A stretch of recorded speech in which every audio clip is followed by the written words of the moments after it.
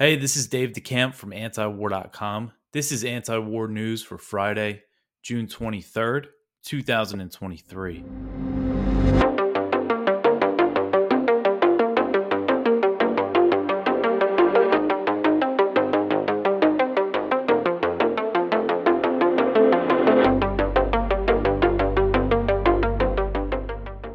All right, the first story at the top of antiwar.com today, the Ukrainian counteroffensive is not meeting U.S. expectations. So Western officials told CNN that Ukraine's bloody counteroffensive is not meeting expectations on any front as Ukrainian forces are struggling to break through Russia's defenses. The report said that according to Western assessments, Russia's lines of defense have been well fortified, and Russian forces have been able to bog down Ukrainian armored vehicles with missile strikes and minefields. One official said that Ukraine's forces were vulnerable to Russia's minefields and described the Russian defenses as competent. The officials stressed that the counteroffensive was still in its early stages and said they remained optimistic that Ukraine could eventually regain some territory. So also on Thursday, Bloomberg reported that Ukrainian officials said progress in the counteroffensive has halted. Ukraine's Prime Minister, Denis Shmyhal, said that the assault, quote, is not an easy walk. This is not a Hollywood movie, end quote. So he's echoing comments from Zelensky the day earlier. On Wednesday, Zelensky acknowledged that the counteroffensive is going slower than desired, but he vowed that Ukrainian forces would fight on, and he still said that, we're not negotiating with Russia until all Russian troops are out of there.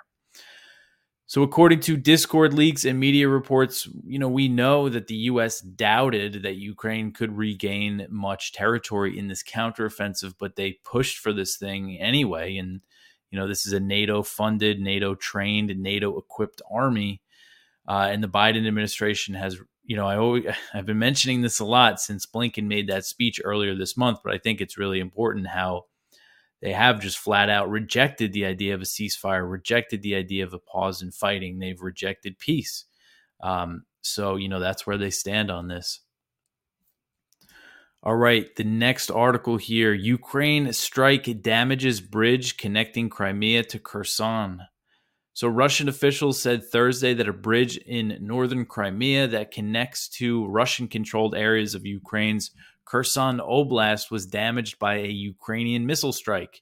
No casualties were reported in the strike, and Vladimir Saldo, the Russian-installed acting governor of Kherson, said that the damage to the bridge should be repaired within a few days. Saldo also said that the damage will inconvenience local civilians, but would not impact Russia's war effort. So he said that he suspected Ukraine used British-provided Storm Shadow cruise missiles in the strike, although Russia's investigative committee later said that missile fragments with French markings were found. At this point, the Russian authorities have not identified the missiles and just said that 4 were used. So it was hit by 4 missiles, blew a hole in the bridge, and they're saying they should repair the damage in a few days. And the attack on the bridge came just a couple days after Russia's defense minister, Sergei Shoigu, said that the Russian military had information that Ukraine was plotting strikes in Crimea using the Storm Shadow missiles or U.S.-provided HIMARS rocket systems. Shoigu warned that Russia could respond to such strikes by targeting decision-making centers in Ukraine. And, we know this is always a big risk of escalation, Ukraine hitting Crimea, especially Ukraine hitting Crimea with Western-provided weapons. That's, very provocative to Russia. Crimea is a major red line for Putin. All right, the next one here, Sullivan and Newland to attend a Ukraine-organized meeting in Denmark. So National Security Advisor Jake Sullivan will travel to Denmark this weekend for a meeting organized by Ukraine that is expected to be attended by officials from several countries that have remained neutral on the war, including India, China, South Africa, and Brazil. So Ukraine requested this meeting with non-aligned countries, and Sullivan is expected to push them to increase their support for Kiev. The meeting has not been publicly announced. It's only been reported on. It was first reported by Financial Times on Wednesday, and then a few other media outlets reported on it on Thursday. But we haven't seen, an official announcement on this meeting. It's going to be kind of low key, I guess. They're telling the media about it. So Victoria Nuland is also going to attend the meeting. She's the U.S. Undersecretary of State for Political Affairs. But the guest list has not been finalized, and it could change before the meeting, and that applies to the countries that might attend. So the officials at the meeting are expected to discuss peace proposals, and the Western side will likely push for the neutral countries to come around to Kiev's demands for an end to the war, which include a full Russian withdrawal before any negotiations can happen. So these non-aligned countries, China, South Africa, and Brazil, they've been pushing for a ceasefire. They've been putting out peace proposals, and that puts them at odds with the U.S., as I said. The Biden administration has come out against ceasefires, against a pause in fighting.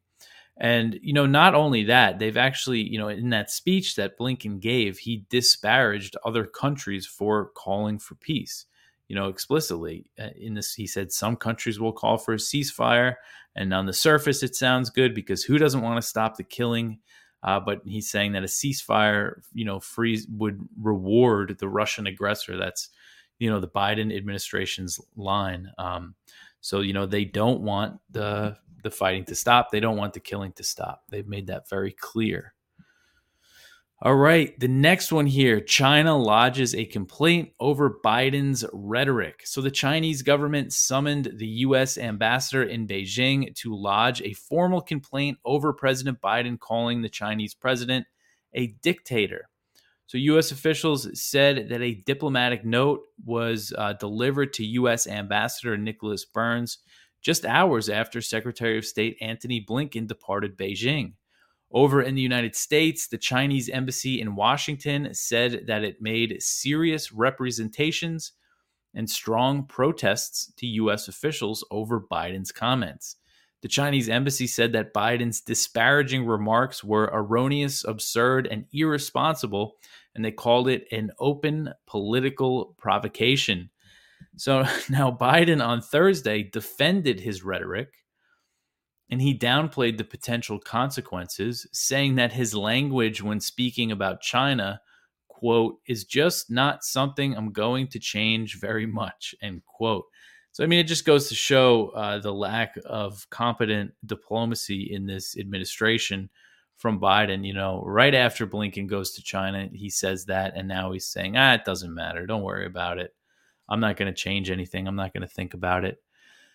He claimed that he does not believe his comments will have any real consequences, but the diplomatic spat risks reversing the little progress that Blinken made in China. While he was over there, he met with high-level officials, including the foreign minister, including Wang Yi, who is, the foreign policy advisor for Xi, and he met with the President Xi. And the two sides agreed, we're going to keep talking. We're going to maintain dialogue. That was kind of the message that Blinken brought to Beijing was, let's keep talking.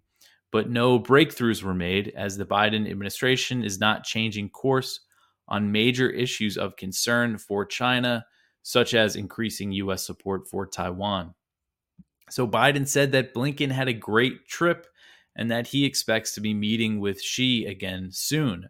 Biden made these comments while he was holding a joint press conference with Indian Prime Minister Narendra Modi, who is in Washington on an official state visit as the U.S. is boosting ties with India as part of its strategy against China in the region. So big to-do at the White House with Modi being there on Thursday. We'll get a little more into that in a later story on the page here.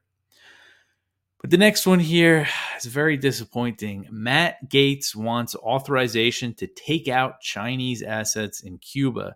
So Representative Matt Gaetz, Republican from Florida, on Thursday, he told the House Armed Services Committee that he wants to give President Biden the authority to intervene militarily in Cuba to take out Chinese assets that are allegedly on the island.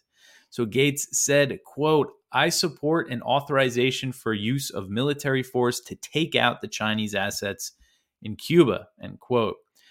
He wanted to add this authorization for military force as an amendment to the 2024 National Defense Authorization Act, the NDAA, but he had to withdraw it for procedural reasons. But he was saying, he put it forward at this hearing. He said, quote, "To my hawk friends on the committee who think I'm too much of a dove, this amendment is an authorization to use military force given to President Biden to take out the Chinese assets in Cuba," end quote.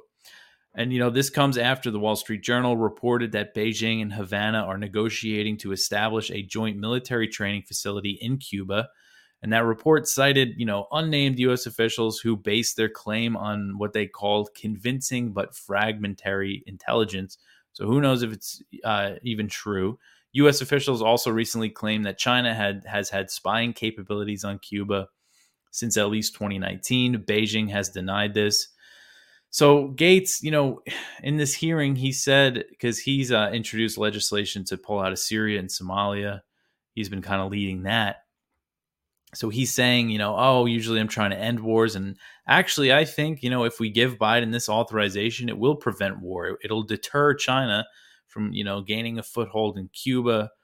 But I mean, it's just ridiculous, because we know that, if these claims about China are true, this is a response to the U.S. building up militarily near China, obviously, particularly in Taiwan, which is about as far from mainland China as Cuba is from Florida.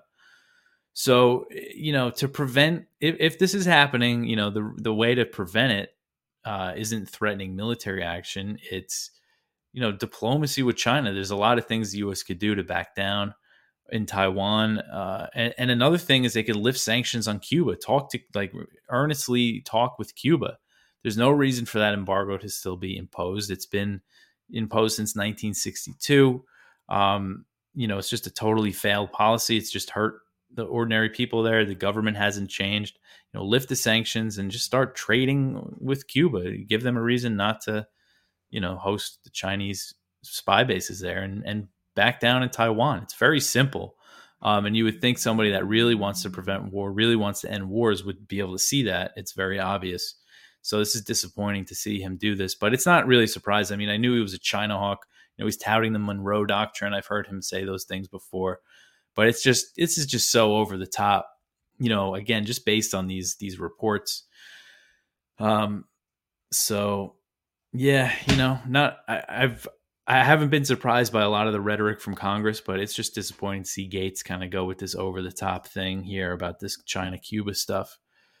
All right. The next one here, U.S. Coast Guard cutter transits the Taiwan Strait. So a U.S. Coast Guard cutter made a rare solo transit through the Taiwan Strait on June 20th, which came a day after Blinken concluded his 2-day visit to Beijing. So the U.S. frequently sends ships through the Taiwan Strait, but U.S. Navy warships typically make the transits. It's usually the U.S. Navy doing it. Now, U.S. Coast Guard cutters have sailed through the Taiwan Strait in recent years, but they're usually accompanied by a Navy ship. They usually don't just do it on their own. The U.S. Navy's 7th Fleet announced the transit on Thursday, describing it as routine, of course, as they do. But the maneuver comes amid heightened tensions between the U.S. and China, and Beijing has become increasingly fed up with U.S. military activity in the region. Chinese officials have condemned U.S. transits of the Taiwan Strait as provocations. The Chinese Coast Guard described the U.S. transit as public hype and said that its vessels tailed the cutter all the way through the strait. So it's interesting, according to Japan Times, this incident was the first known time that the Chinese Coast Guard responded to a foreign vessel in the Taiwan Strait rather than the Chinese military, which is interesting. So they sent their Coast Guard after our Coast Guard near China's coast. It's this is one of those things that just really shows, the difference between what the U.S. is doing, near China and what China is doing near the U.S. I mean, the U.S. Coast Guard near China's coast, it's just ridiculous. So to be surprised if they are doing things in Cuba, and I think if they actually are doing stuff in Cuba, it's kind of to get leverage over the U.S. I think that would be the purpose, So the Chinese Coast Guard, said that they follow this U.S. cutter, and they vowed to safeguard national sovereignty in the area. So the U.S. Coast Guard has vowed to increase its presence near China's coast and is expected to soon start joint patrols with the Philippines in the South China Sea, which would potentially put the U.S. vessels in confrontation with the Chinese Coast Guard. So that's definitely concerning. I know part of the Papua New Guinea deal, so the U.S. military is going to get bases there, and the U.S. Coast Guard is also going to get access to their exclusive economic zone, which I believe is 200 nautical miles from a country's coast. So, guarding coasts all around the world, even coasts that don't want to be guarded. All right, the next one here, U.S. commander reports very professional interactions with China. So the commanding officer of the aircraft carrier USS Nimitz said that Chinese vessels and planes he encountered during a 7-month deployment in the Western Pacific were very polite and very professional. So this is interesting. This is Captain Craig Sikola. He told reporters that he expected interactions to be more tense due to the current state of U.S.-China relations. But he said, quote, "I would say that probably some of the most professional interactions I've had in my 29 years in the Navy are with them," end quote. And he's referring to the Chinese military. He said that the Chinese military reached out and that their scripts are very professional, just like they've arranged. The USS Nimitz is now on its way back home to the U.S., where it is based in Washington State. So what's interesting here is that, we've seen this rhetoric from, higher up in the military, higher up in the U.S. government, that China has been, unprofessional and increasingly aggressive toward these U.S. ships and planes that are sailing near their coast. So I just thought this was interesting that he said this. And while the Nimitz was over there, its strike group participated in several military exercises while in the Western Pacific, including with the Japanese and South Korean militaries. And the carrier also spent a lot of time in the South China Sea. And that's something that's become more common in recent years, is more U.S. aircraft carriers in the South China Sea and in areas, East China Sea around the Philippines. I know according to the South China Sea Probing Initiative, which is a Beijing-based think tank that tracks U.S. military activity in the region, in 2021, compared to 2020, the U.S. Aircraft carriers entered the South China Sea twice as much as the year before. And then in 2022, it dropped a little bit, the amount of time that they entered the South China Sea, but they said that they spent more time there as opposed to sailing around for 5 days. It was more common that they would spend 10 days there. So when it comes to Navy sea days, in the waters, that could have increased in 2022. But anyway, it's just one way that the U.S. has been increasing its military activity there. And his comments come after the U.S. military accused China of unsafe and unprofessional maneuvers over 2 recent incidents. There was the encounter between U.S. and Chinese planes over the South China Sea, and then the one in the Taiwan Strait, when they accused the Chinese ship of making an unsafe maneuver by passing 150 yards in front of a U.S. naval ship. And that was definitely, on purpose by the Chinese. Again, 150 yards is not that. There's a lot of room to maneuver there. But the Chinese military, defended their actions, saying that the U.S. warships were in the region for the sake of provocation. All right, the next one here, NATO's Article 5 does not override Congress war powers. So on Thursday, a group of Republicans introduced a bill in the House and Senate that would reaffirm NATO's Article 5, that NATO's Article 5 does not override congressional war powers. The effort was led by Senator Rand Paul and Representative Chip Roy and Warren Davidson in the House. So Paul wrote in Responsible Statecraft announcing the legislation, quote, "I introduced a resolution reasserting that Article 5 of the NATO Treaty does not supersede Congress's responsibility to declare war or authorize military force before engaging in hostilities," end quote.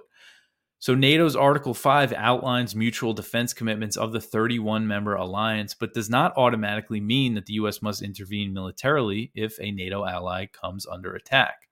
So this is interesting, and I think this is a good point to make, and because I think a lot of people do. I used to think that it was automatic, but it's not true. So Article 5 states, I'll just read some of Article 5 here. It's a little wonky the way the language is, but Article 5 reads, quote, "The parties agree that an armed attack against one or more of them shall be considered an armed attack against them all, and consequently they agree that if such an armed attack occurs, each of them, in exercise of the right of individual or collective self-defense, will assist the party or parties so attacked by taking forth with individually and in concert with other parties such action as it deems necessary, including the use of armed force."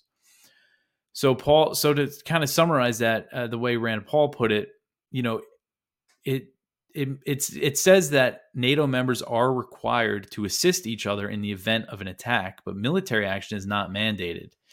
And Paul also pointed out that Article 11 of the NATO treaty states that the provisions of the treaty are to be carried out in accordance with each country's respective constitutional processes. So the legislation Paul introduced would express that Article 5 does not supersede the constitutional requirement that Congress declare war or authorize the use of military force prior to the United States engaging in hostilities. So the bill is basically reaffirming that, say Poland gets attacked, Congress still has to declare war for the U.S. to intervene. But, we know that they abuse their war power. The executive branch abuses this stuff all the time. I mean, they bomb Iraq and Syria and they cite the Constitution, saying it's self-defense. It's completely ridiculous. And there's enough warmongers in Congress that, I don't think anybody's going to be fighting the president on this besides, a small group like this that introduced this bill. Unfortunately, so the bill was co-sponsored in the Senate by Mike Braun, Mike Lee, Cynthia Lummis, and Josh Hawley. So Josh Hawley was the only senator to vote against Sweden and Finland joining NATO, but he did it because he's a China hawk. Explaining his reasoning for the vote, he said that he wants the U.S. to focus on building alliances in the Asia-Pacific, instead of Eastern Europe. Rand Paul voted present on admitting Sweden and Finland. I don't get why he didn't just vote against it. I don't know what the point of that was, but so anyway, it's good to see. I think this is a good way to remind people that this is true, that, it's not an automatic war guarantee. But, with the way Congress is these days, I think it basically is. All right. So the last one here, Biden hosts Modi amid flurry of U.S.-India deals. So this is from Straits Times, which is a Singapore news outlet. So President Joe Biden hailed a new era in the U.S.-India relationship after rolling out the White House red carpet for Indian Prime Minister Narendra Modi on Thursday, touting deals on defense and commerce aimed at countering China's global influence. The partnership is stronger, closer, and more dynamic than at any time in history, Biden told reporters at a joint press conference with Modi, and the economic relationship is booming, with trade more than doubling over the past decade. Modi touted a new chapter in the country's strategic partnership after the two leaders emerged from the Oval Office talks, where the country's differences on Russia and human rights were on the table.